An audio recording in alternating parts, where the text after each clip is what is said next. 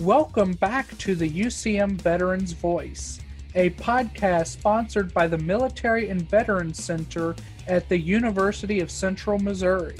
My name is Garrett Fuller, and I am joined by my co-hosts, Dewey Ball, Andy Shaw, and Kenny Wall. COVID-19 has had an impact on everyone, including myself.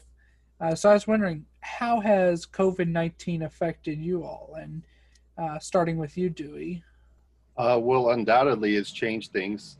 The world has changed. Everything's different. I mean, you can't go to the store or restaurant or just outside and outside in your local community and not see people wearing face masks, and just things are different. So I guess I'll touch on my own personal experience with it. So I think the COVID came down back in March, if I remember right, like middle of March. Yeah. At that time, I didn't think much of it. I didn't know what to think, to be honest. I wasn't sure if it was going to be, a few weeks of this was going to blow over or not. And here we are, 4 months later and 4 or 5 months later and still dealing with it. So at the end of June, coworker was identified as having COVID.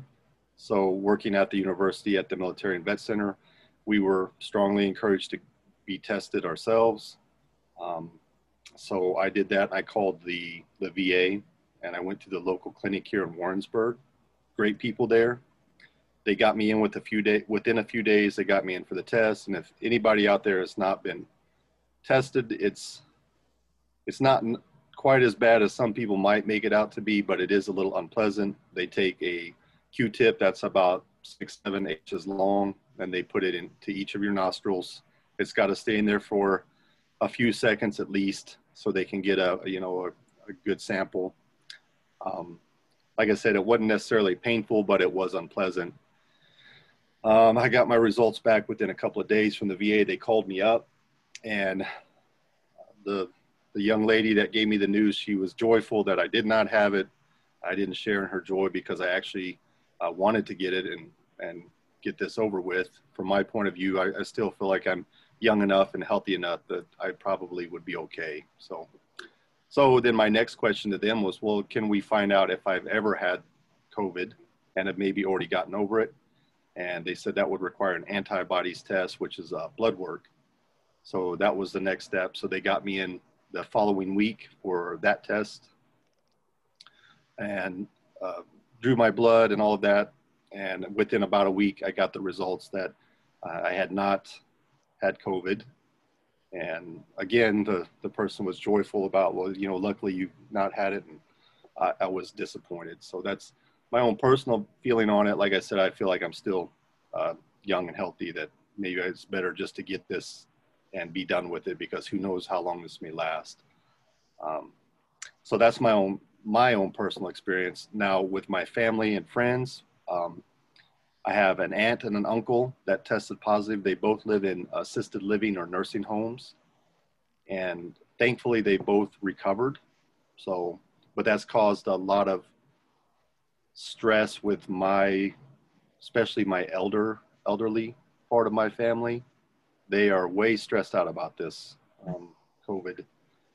My mom in particular, my dad's okay with it. He lives in the country. He doesn't get out that much anyway. So it's really hasn't changed his lifestyle. He's just tired of watching stuff on the news. But that's required me to travel a lot. So I go to Jeff City, Clinton, and Joplin as much as I can and help out with what I can with them. But then that also causes stress again, because when I go to see my parents, there's that potential risk or hazard that maybe I have contracted it and I don't know it, and then I'm bringing it to them because obviously, like I said, I'm traveling. So I live here, I'm exposed to different things that they're not going to be exposed to there. So the whole thing is really, in my lifetime, I've never seen anything like it.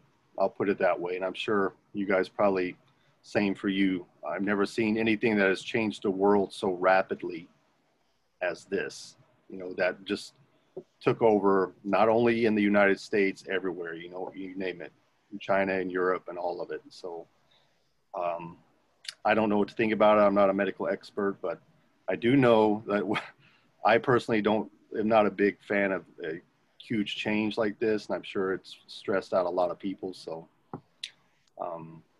yeah, that's my 2 cents on it. I don't know. I hope we get something figured out, and I hope there's a silver lining, maybe somewhere that some good will come out of this. So, I think everybody is kind of feeling the stress from all the changes. I mean, both here at the university, and we'll talk a little bit about that later, but also just in general, like having to wear a mask when you go out or socially distance and all that. I mean, there's some times where if I leave my room and I'm like, I forgot my mask. Where thankfully I've never left the building, but it's difficult. I mean, it's sometimes weird just to think, just a year ago we didn't have to wear these, and it's sometimes I am just like, I wish we could go back to that time, and hopefully pretty soon things will improve to the point where we can safely go back to that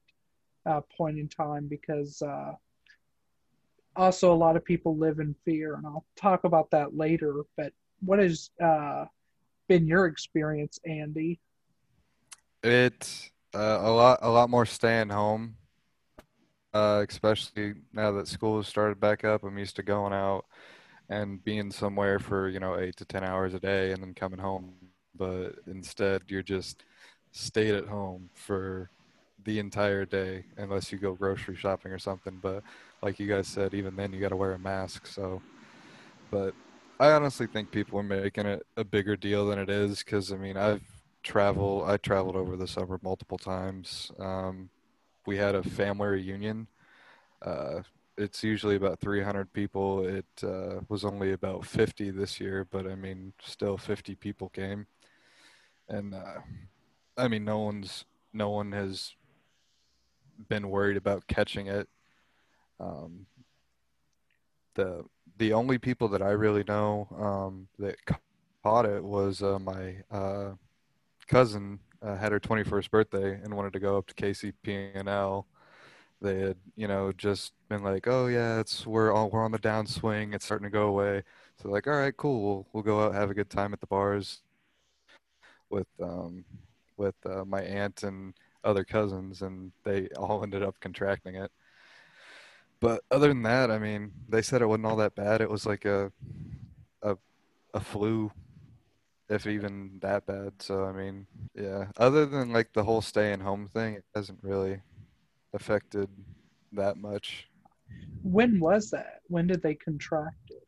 Was that That like, was like a week ago, okay, so it or like, has, it was like 2 weeks ago.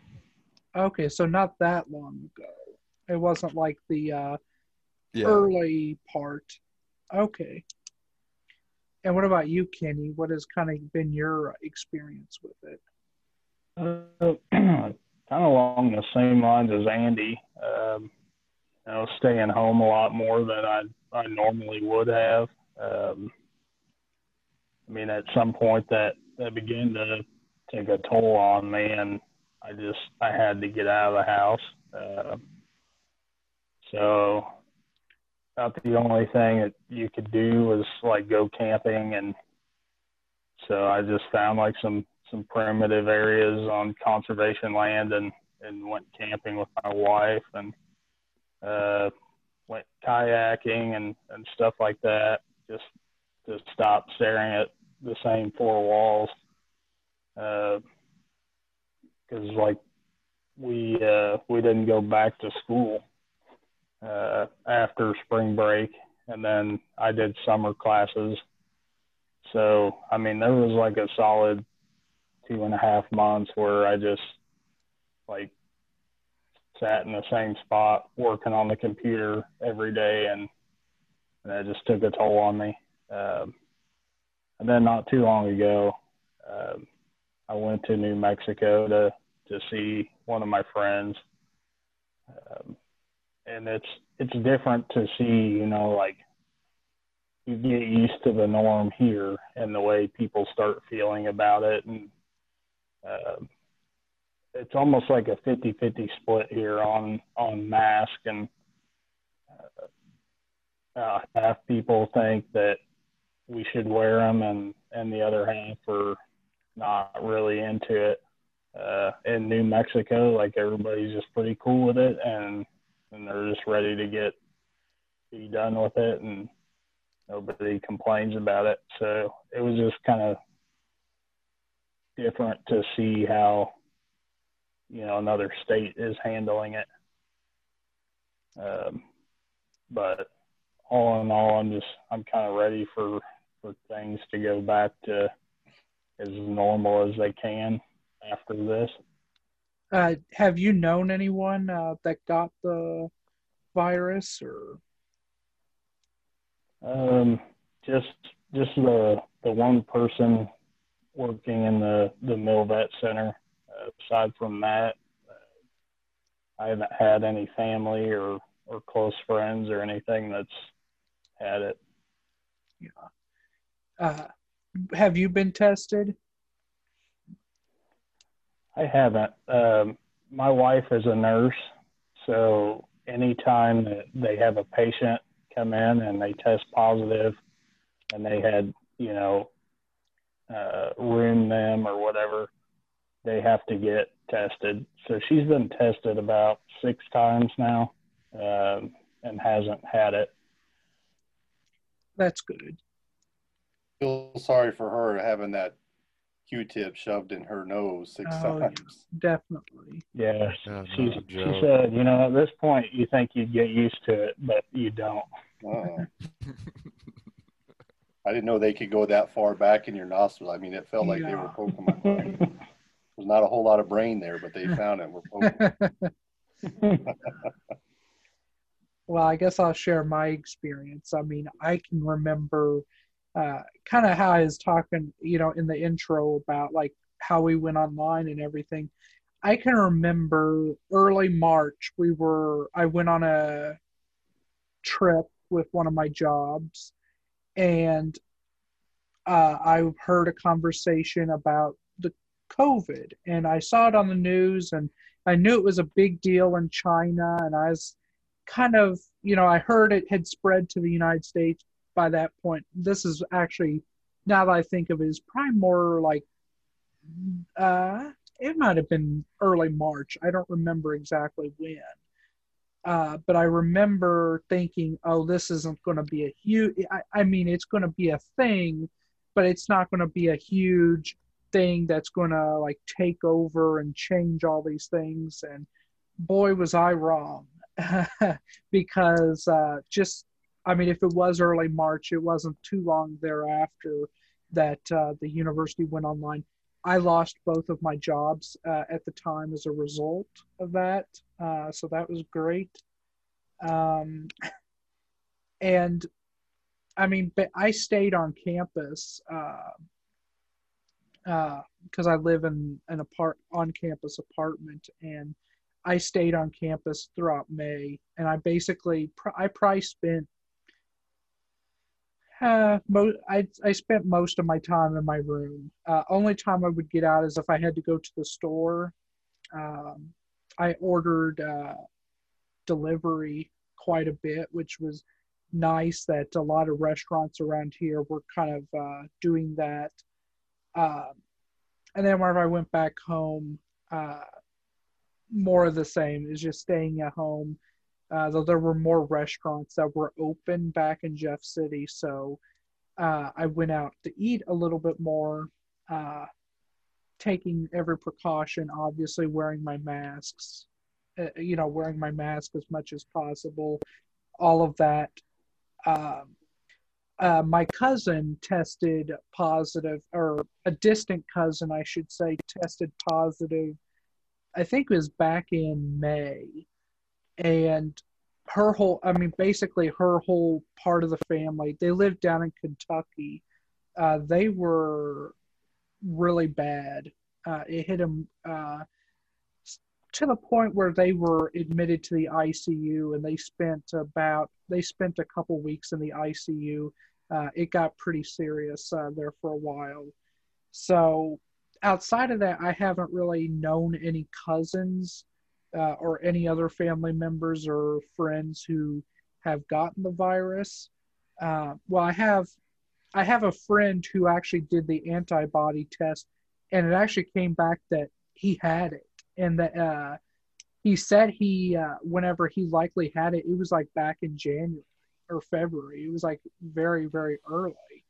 He said he probably got it at like a Chiefs game that he went to, and so it would have been January, and or there around there. In July, I got tested for it, so I can empathize with the Q-tip. In Jeff City, they were having a drive-through testing event. So you just stayed in your car and you pull your car up. It is ran by the National Guard. And yeah, that was not a very fun or pleasant experience having them jam a Q-tip up your nose when you're sitting in the driver's seat of your car. And there's like at least 20 or 30 cars behind you waiting to get the same thing done. How are you supposed to drive home after that? Like, I'd be like crying. I don't know about you guys, but His water sounds definitely fun. did. Yeah, right. They did, you know. I mean, I could feel it all the way home. I mean, it stung for maybe an hour or two afterwards. And then whenever I was on my way back to school, I got sick, and I thought I thought, oh God, I had the virus. This is not good. Because I had all the symptoms. I mean, or not all the symptoms, but I had like a majority of the symptoms. Turns out it was something completely else.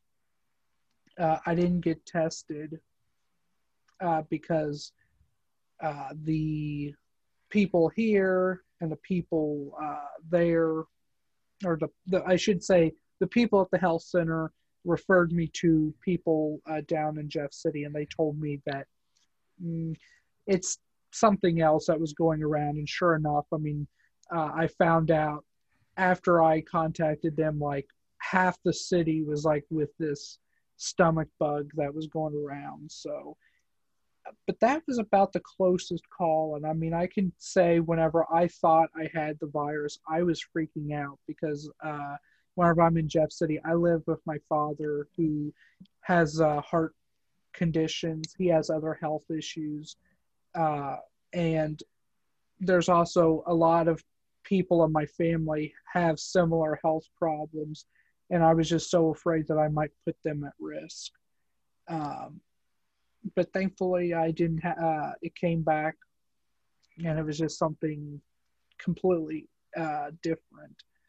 But I can definitely vouch for like the mental toll that not only thinking you have the virus, or if you do get the virus, I can vouch for the mental toll that could take. But not only that, also just the mental toll of all these changes and all of that. So with that, as all of us know, I mean, ever since COVID hit, we've been transitioning mostly to online and hybrid classes becoming the norm. And I mean, I know a lot of people are struggling with that transition.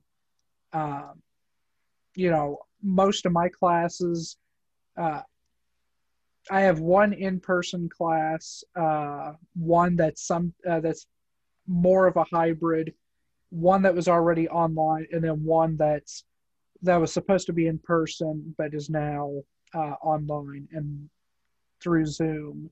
And that class, I have like 100 people. 100 people in one Zoom class. So how have you all found ways to kind of cope with this transition? I'm actually pretty good at being a homebody. Like I like my solitude.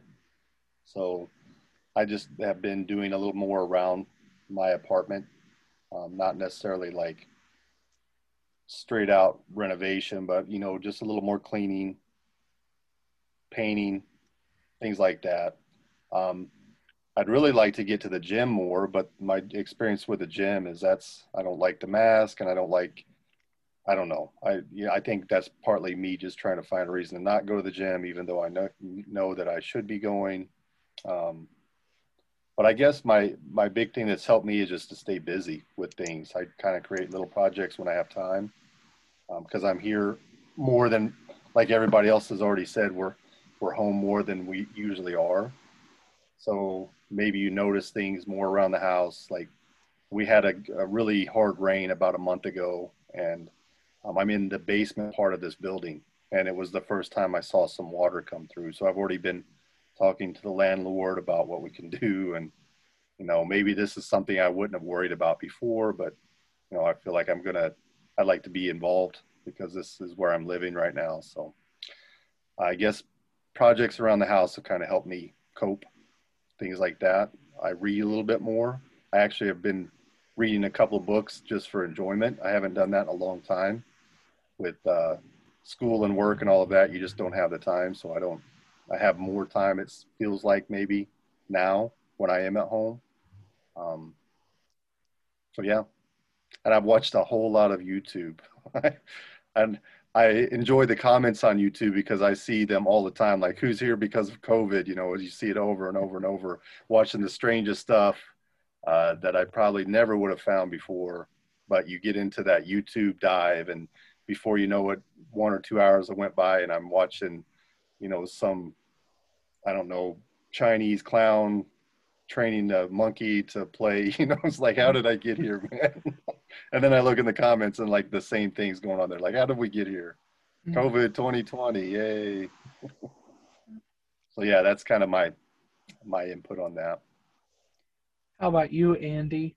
I know Dewey knows this, but I don't know if you or Kenny know that I bought a house near the start of COVID.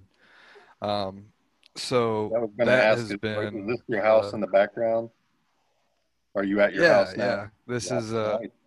yes, the house that I own, I guess. Still fun to think about, but so we spent like a couple weeks renovating before we even moved in, and then ever since then it's been, all right, I got to get home so I can work on this, or I got to mow the lawn, all this. There's endless amounts of things to do, and I just procrastinate all of those and play video games instead a lot of the time. But yeah, basically what Dewey said, I mean, the house is keeping me pretty busy, but I mean, I still got to find things to like. I've been getting bored of video games, which has never happened to me before. So Amen to that. yeah, I've Me been too. just finding hobbies.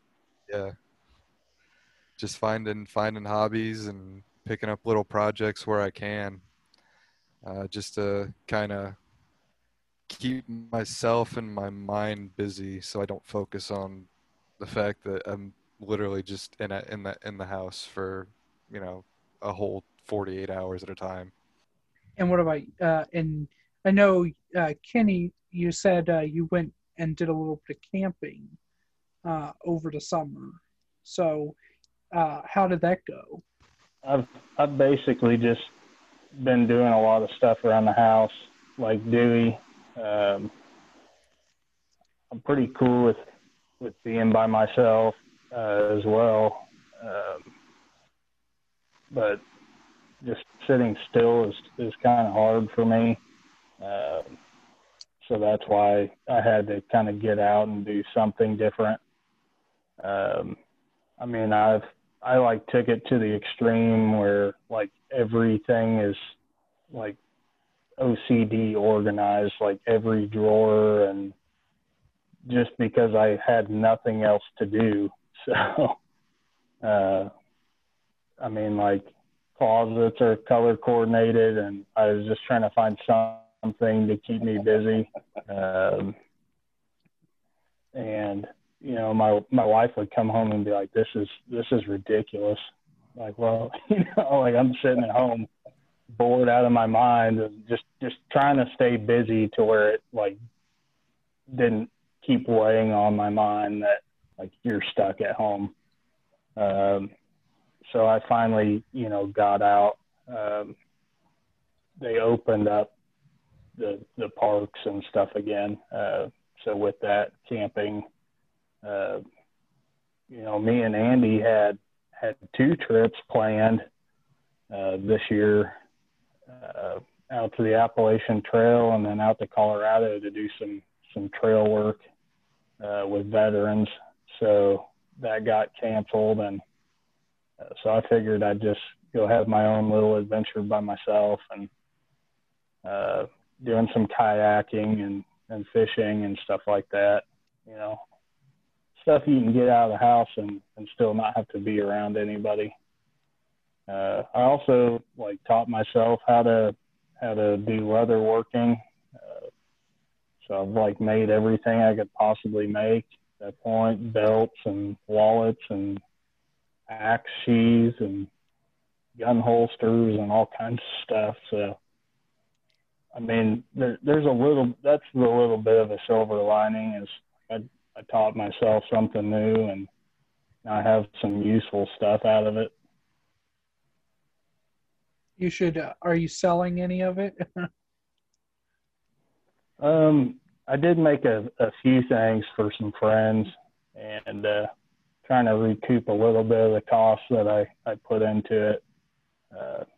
That stimulus check helped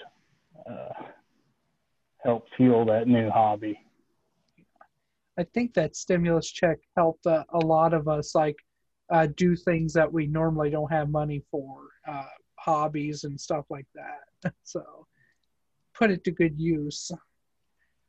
So I guess it's my turn to talk about what I've been doing to cope.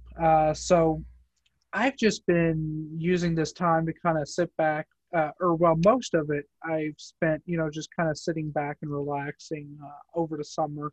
Obviously, things ever since last month have started to kick up because of coming back to university, having in-person classes once again, and stuff like that. But yeah, I kind of like Andy have been playing a lot of video games and watching YouTube, kind of like Dewey. I found myself falling down YouTube rabbit holes all the time, it seems like. I also got out and did a lot of cycling over the summer. I think this year, how many I haven't. I'm looking up how many miles I've ridden this year. It's quite a bit, at least more than I would think. This year I've ridden 230 miles, and quite a few of those were over the summer. Normally I don't ride my bike in the summer after I moved back to Jeff City just because it's such a nightmare. But I got I think it was about 70-ish miles that I rode over the summer. But yeah, for me, it's just relaxing, playing video games, watching movies and TV shows, falling down the YouTube rabbit hole, and cycling and doing some other things. With that, is there any other things you all have done to kind of cope with COVID? Well, I've also watched a lot of movies on Netflix, and I'm I don't know your guys' experience with Netflix, if you have it or not, but I don't. I found a lot of gems that I never probably would have even watched before, and they've surprised me, and I've enjoyed them. And then I'll sit down on Netflix and try to find something. I sit down that night, I've got time, I'm excited, I'm okay, let's find something on Netflix. And then I spend an hour or 2 hours going through all these movies and shows, and I watch a little, the first 5 minutes, and then, that's not going to do it. That's not going to do it. So do you guys have any recommendations of movies or shows, maybe something that you watched that surprised you that maybe is not as well known? I found a few gems on Netflix that really surprised me that I'd never even heard of before. So what are recommendations? What are they? I don't have Netflix, but what shows were you watching that you The recommend? last one that I watched, the last show on Netflix that really got me was called Halt and Catch Fire. It was an AMC show. Never heard of it. Actually, I think I watched. The reason it popped up on my recommendations because I watched the movie Steve Jobs, the Jobs with Fassbender as the actor, which was pretty good. I had seen the old, yeah. So have you seen *Halt and Catch Fire*, Garrett? So funny thing that you mentioned that because a couple of years ago I was really into that, and I actually bought all 4 seasons. I don't have Netflix, and it wasn't on Hulu or anything, so I actually had to pay for each season individually. I think is it was quite a bit of money, and but it's a very good series. I loved It was. every It blew me episode. away. Was excellent. The first season really sucked me in because that was like the '80s was my childhood. So I remember Atari, coming out. Well, Atari was a little before me. Like my parents got that from my older brother, but I remember playing with it. And then Nintendo came out. That was like, a big life event for me when I was whatever 6, 7, 8 years old. And so that whole show, going through that, and making computer, all of that, it just took me back in a lot of ways. It was a lot of fun. And then the storytelling was good. The character development was really good. And I'm not like an aficionado on that stuff, but looking back, like I've recommended this show to all of my friends already. Like I'm even talking to people that I play video games with online. Like, you got to check this show out. It's great, man. And for me, the first season was really good. The second season kind of lagged a little bit. I almost gave up on it in the second season, but the third, fourth season blew me away. Like I just watched the 4 seasons straight through. Once I started that first episode, Yeah. however long it took, like 8 hours, 9 hours, I just sat there and watched it. Got up, I'd make dinner and then come back, and it was great. It was really good. It was kind of weird because my dad, he's not really into computers or video games or anything like that. And one time I showed it to him, and he got into it. So it's just an excellent show all the way Yeah, it around. was well written, well done, all of it. The cultural references, the music, all of that. Like it was literally like I was watching that like kind of in a time machine, being given an overview of what was going on through the 80s and the 90s from that point of view with the technological revolution, computers, video games, the internet, the creation of things that were coming. I'm actually hoping that they consider, because they stop off in like the mid 90s. I'm like, I hope they will consider to do another episode a season, because they could pick up on some other things that have taken place since then too. So the funny fingers crossed. Yeah, so the funny thing that you mentioned that too is this last summer I was taking a summer class, and one of the projects we had to like write a script based off like a TV show or something. I actually chose that, and I picked off I forgot where I had the script I think over on my other computer, but I picked it, and it was like a pilot episode for like a 5th season. How I would. So, yeah, I really do hope they bring that back because it was an excellent show. What other recommendations did you have? Another good show that I found on Netflix was called Turn, Turn. It's about the spies during the Revolutionary War. It's Turn: Washington Spies. So it was kind of George Washington's network of spies, because when the war started, the British already had most of the East Coast and the Northeast. So a lot of Americans were living being occupied by the British. But of course, you had some that sympathized with the British, but then there were some that sympathized with the American cause. So that's another good show. Historically, I think they based it on what they knew. So I always like those types of shows too, that deal with real events that took place. So I recommend that if anybody's a history buff. And again, it's a good storytelling, good character development. And then, like I said, it's based on real events. So I would recommend that one too. And then movie-wise, there's a new one coming on Netflix, I think either yesterday or today, and it's called The Devil Always, if anybody's seen the preview for that. It looks pretty good. So that's what I plan on going to watch that with some friends tomorrow. So So yeah, Netflix. You're getting free plugs, Netflix. What about you, Andy or Kenny? Do you all have any TV shows or movies that you all got into over the summer or during this whole time? I binge watched all of Yellowstone in like a week and a half. Everybody, I hate to just jump on the bandwagon when everyone's like, "Oh, you gotta watch this show." It's like all the more reason for me not to watch it. So I finally was just to the point where I had watched like everything that even seemed appealing to me, and so after the first episode, I was pretty hooked, and so I bought all 4 seasons, and it's to the point now where I'm like, I don't want to wait another year to see what happens, but that's kind of the downfall to binge watching TV shows.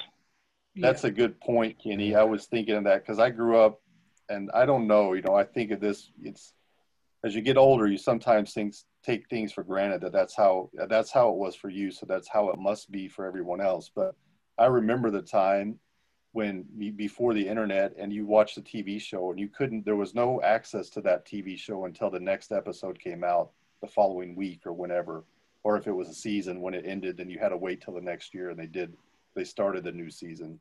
And I've found, or at least I kind of think like, for me anyway, maybe it's because that's what I was used to and raised with, is that it's better to watch maybe 1 or 2 episodes, wait for a couple of few days, watch another episode.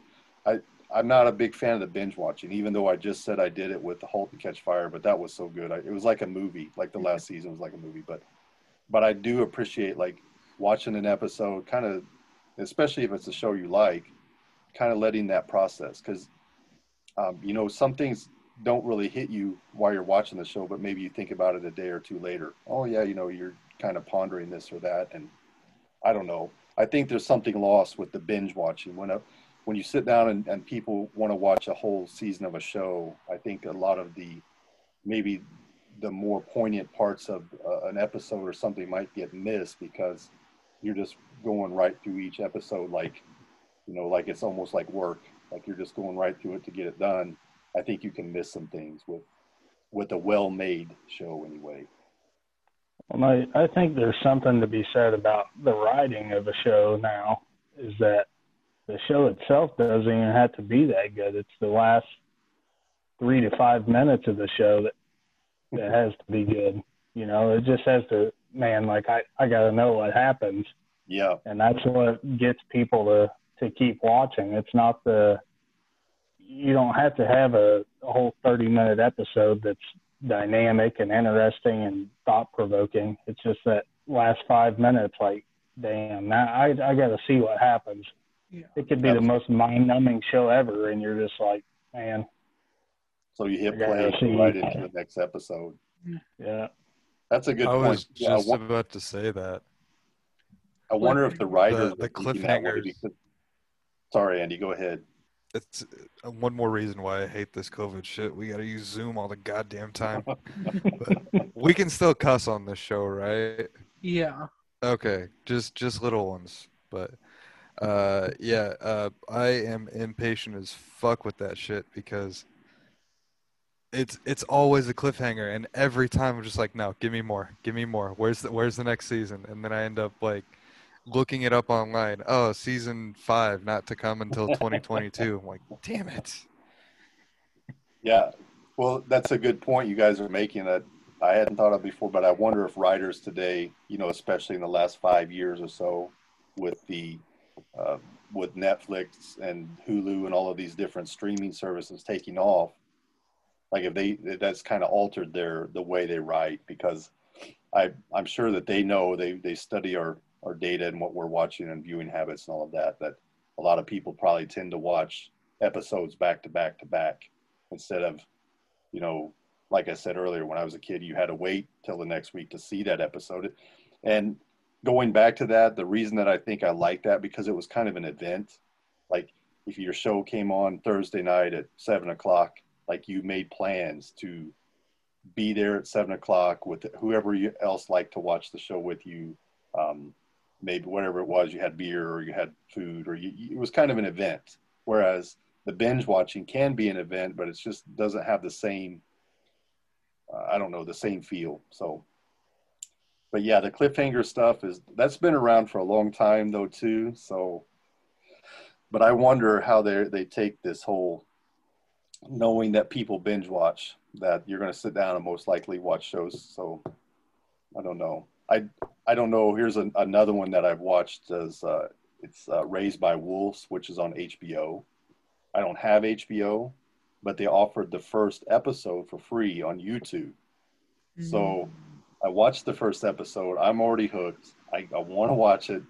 I'm going to do the trial with HBO, but I'm going to wait until they release all of the episodes and then do the 1 week trial, and then I'll binge watch it. You know what I'm saying? I'm sure I've already talked to a couple of friends. They said the same thing. We all watched it. It was really good. It looks like it's going to be a really good show, but it's like, I'm not going to order HBO just for that, because I've already done HBO last year to watch all of the Game of Thrones. That was a series that I like, and Westworld on HBO is good too. So did you have Thursday night was Survivor night in my house growing up. So we would all just get dinner and then gather around the TV and watch Survivor. So I get what you're driving at with the whole like making it an event thing. Yeah, I mean, we actually kind of just did the same thing with Kelly's Tough as Nails. Yeah. That's what I was just thinking, and we were just talking about that too. Like, how long has it been since you were like calling your friends, "Hey, are you gonna watch tonight?" Like, you know, and calling each other on the commercials. Like, it's been years. Yeah, and my background, you guys know, is psychology and sociology, and I've really gotten more into history as I get older. But so just to kind of piggyback on what we're talking about, for me, from my perspective, something that we are losing in the United States is a meta narrative. And a meta narrative meaning like a big sense of purpose for all citizens. We're so divided now by politics and all of these other things that are going on. There doesn't seem to be an overarching, like, the meta narrative. What's the big thing? And I think that something that TV and shows did back in the past was brought people together. You know, you would watch things like Survivor. I remember Survivor wasn't my big one, but we watched I want to say America's Got Talent, but what was the one before that? American Idol. Yeah, American Idol. So yeah, American Idol was a big one. I was watching it here. I was actually stationed at Whiteman, and family and friends, we would all call and talk to each other about this. You know, what do you think about so-and-so, and blah, blah, blah. And then I got sent to Korea, got orders to Korea, and it was still being shown over there. It was still a big event over there. So it was a bonding thing, you know, kind of a social thing again.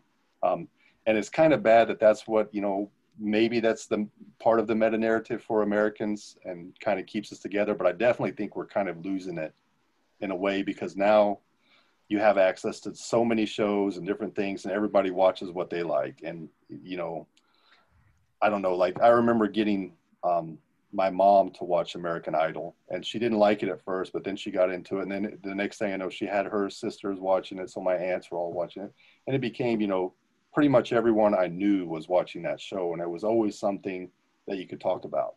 You know, if you went to a family reunion or a dinner or a visit, you know, oh, what do you think about so-and-so? He should have been voted off already. Or, no, I love him. I can't believe they voted him off, you know. And even though it's small talk, it's still kind of a gateway for good conversation, which is another thing that I worry about in our current society and situation with the way things are going. Like we're using Zoom here, which it's the convenience, but I hope this does not become the norm, that this is how people communicate.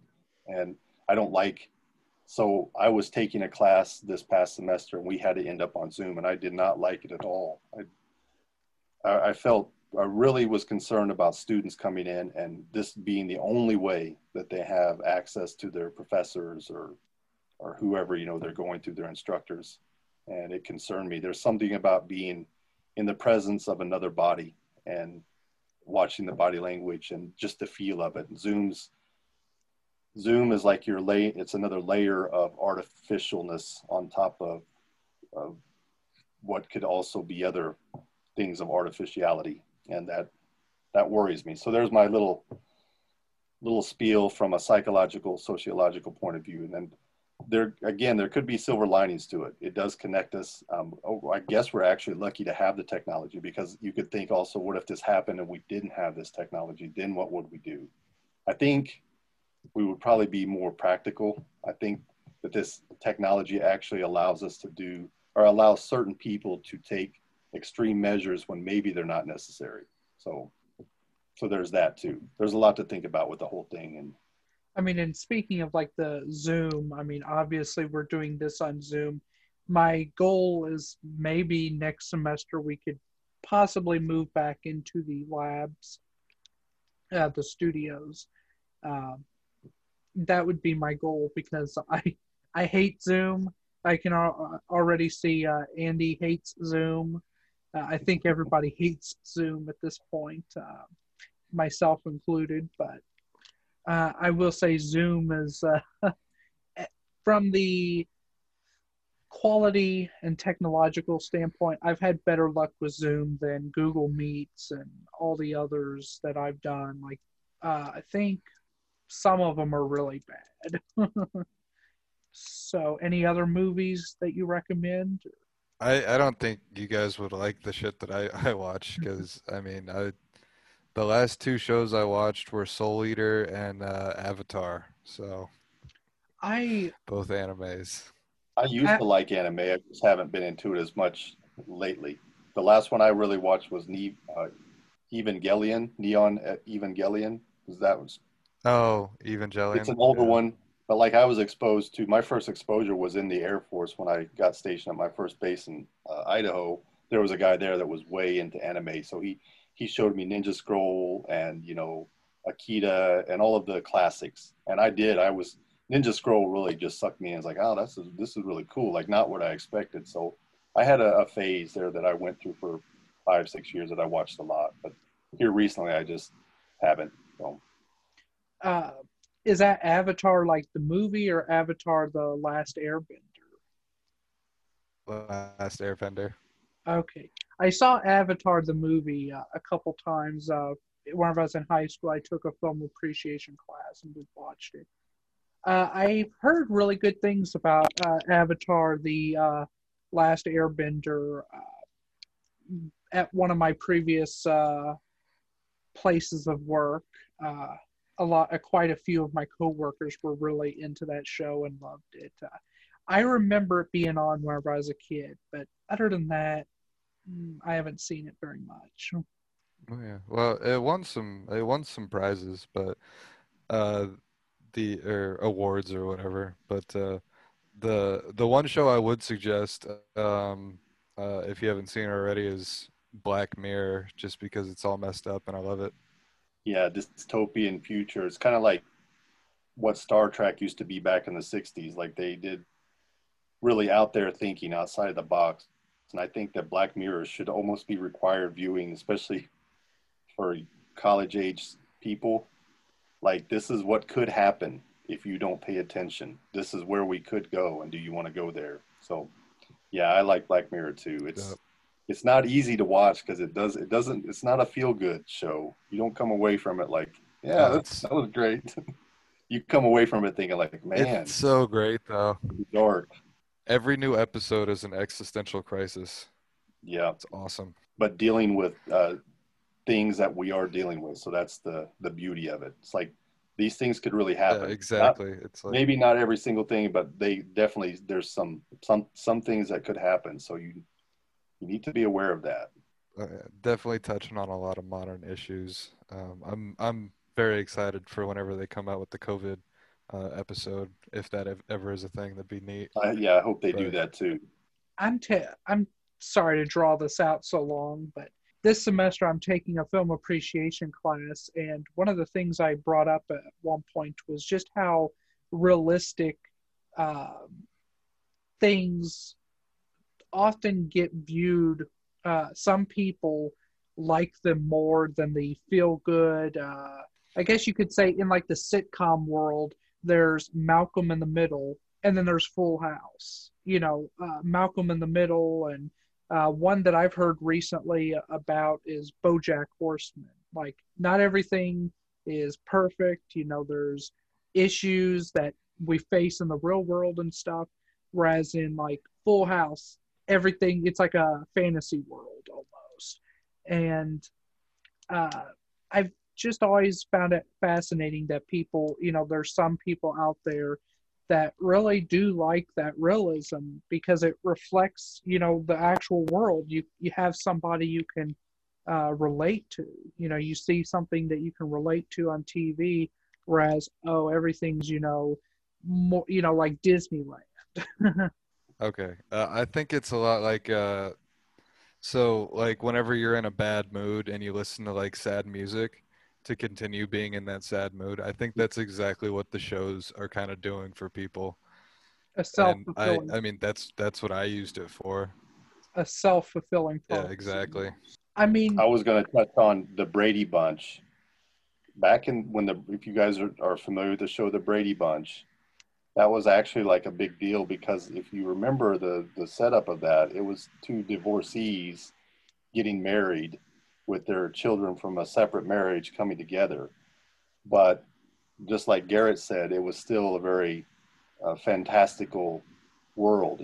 So the premise was kind of taboo at that time in the 70s to put something like that on primetime television.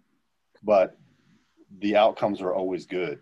It was always a good ending and a good moral lesson, and everything worked out and it was all great. So I think the 80s started seeing people not want to paint that picture anymore. So I think film and TV and all of it is a reflection of culture, and it's a reflection of what's going on, but it's also sometimes the culture tries to imitate what they see on TV, even though that world is not what it is for 99% of the people that are watching it. So I mean, Tiger. Go ahead, Kenny. You bringing Tiger King into this, Kenny? Oh, Tiger King. Yeah, I forgot about that. That was awesome. That was a great show. So in back to the ways we're coping with COVID, I haven't broke my computer yet. So I guess I'm coping okay.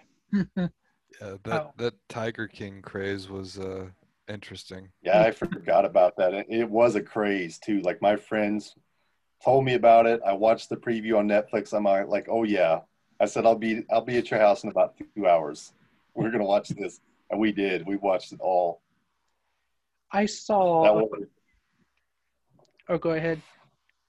No, I just was gonna say it was crazy. It was definitely an experience. Yeah, I saw a bunch of posts about it on social media, and I like I said, I don't have Netflix, so I couldn't watch it, but it sounded pretty interesting, to put it the least. Well, it was that was a bandwagon you had to jump on, or you were gonna miss it. Yeah. So I guess in a way it was kind of an event. I was talking about this earlier, like how that's not around, but that was an event, and it drew so many different people in, and the characters in that, and it was all true. I mean, it was all like, you can't write that kind of stuff that was taking place, like, was way beyond fiction. And it was like, holy shit, this really has taken place. These people really exist. This is really going on in the real world, like a case study in the craziest people, and all sides of it, like all of these, there was good and bad in all those people, which was, to me, was what was really the most enticing part of that series. But it was also like the craziness of it, like you just can't believe this is going on. And what was the woman that he hated? What was that woman the first thing that the American people have agreed on in a long time, that Carol Baskin killed her husband. Yeah. Carol Baskin, yes, that's the name. Oh, I saw T-shirts, man. If I see one again, I'm probably going to buy it. But there's a picture of him on it, and then, that damn bitch, Carol Baskin. Oh, there's rap songs about it now. Oh, man, yeah, I bet. I mean, there for a while, that was like all I saw on my Facebook timeline was just people like posting stuff, about the Tiger King and Carol Baskin and all that. But yeah, I mean, like I said, I never watched it because I don't have Netflix. So, did I miss out on something or? You should check it out if you ever have the opportunity. Absolutely. Like I said, you cannot make this stuff up. These people, and they're mind blowing, mind blowing. But it also takes you into a world of, the whole thing with the tigers and the exotic animals. Kind of, there's a dark, seedy side to that, of course, but it's also how people can wield that as power. Like, I can't remember the other character's name that came in and financially backed the Tiger King, but he more or less said it was the best way for him to get girls. He'd go to Las Vegas and have a tiger cub up in his room and then go meet girls down in the lobby and stuff like, hey, you want to go see my tiger? Of course they did. And like totally just used that as a method. Wow. And that's what it was for him. So all the celebrities that got name dropped in it. Yep. That's something I've been thinking about lately too, is like how we do have access to all of these stories. For example, last night, I guess I should have brought this up, but I was a little hesitant, but I watched The Iron Lady, which is the story of Margaret Thatcher. And it was Meryl Streep. It's from like 2011. She won an Academy for it. Meryl Streep's a great actress. The movie was actually really good. I didn't know much about Margaret Thatcher, but it was her story. I liked it. But I was thinking after, like, how we have so much access to all of these stories, these human stories of all of these people. I don't think you could have done this 50 years ago. One person would not be able to digest all that information through books. There's no way. So like, let's say you wanted to learn about Margaret Thatcher. I'm not saying I'm an expert on her now, but I definitely have a good model in my head about that woman, where she came from, what she was about. I actually admire her. But that's the point I'm trying to make, is that we can get access to so much information about other people and things and events at such a much faster rate than you could just 50 years ago, when you would have had to sit down and read books or, access sources to find things out. Now you can just watch documentaries and movies and you have all this stuff. So, well, the thing about like biopics like that, I mean, I haven't seen that one, but some of them, it's obviously Hollywood. Some of them actually do change the story quite a bit, and some people, right. You brought up Steve Jobs, the Michael Fassbender movie, and I've seen both of the Steve Jobs movies because one of my hobbies is actually computing, and I love learning about the history of computing, and I've seen both the Kutcher and the Fassbender version, and both of them have quite a few inaccuracies about Steve Jobs' life. Especially like when they say he was fired from Apple. I mean, that really wasn't the case. I mean, and just like stuff like that, was not complete, because obviously Hollywood, they have to sell a film. And I mean, if you're just retelling somebody's life, I mean, that can get pretty boring. So, sometimes they throw in different elements to kind of make it a lot more interesting, because even if it's not completely accurate. So, I'm not, like I said, I haven't seen the Margaret Thatcher movie. I guess I'll have to add it to my list, my super long list of movies I have to watch at some point in my life. But yeah, I mean, I just know that biopics, like some people see it and then they're like, oh, I'm an expert on that person now. But they don't realize that a lot of those biopics actually have, inaccuracies in there and events that never really took place, or other events that were omitted to make it more interesting. Yeah, I don't think you'll ever be able to. I mean, no one will be able to know. Hell, I couldn't, if I was to sit down and write my own history, there would be a lot of inaccuracies because the way I've created the memories of those events are going to be inaccurate. So, and it's all going to be taken from my point of view. Yeah. So I see what you're saying, but I just want to kind of touch on that again, that for Margaret Thatcher, for example, like I remember her when I was a kid. She was the first lady prime minister of Britain. That was a big deal. And she was friends with Reagan. She helped end the Cold War, as far as I know. But to actually see where she came from and that background, that's like just gave me it broadened the picture of her. So I feel like I have a better representation model of who that person was. I'll never know Margaret Thatcher or anything other than what I'm fed, but I definitely, and the reason I'm touching on this too is why I was thinking about, there's an older movie called Lawnmower Man, if anybody's familiar with that. It's an old sci-fi classic that I highly recommend. But the basis of that movie was when virtual reality was taking place. It was like the mid or late 80s. And this researcher who's into AI and virtual reality says that he can make a genius of anybody. So he gets his lawnmower guy, who's a simple person, low IQ, simple guy. And he starts doing this rogue experiment with him, and he puts him on virtual reality.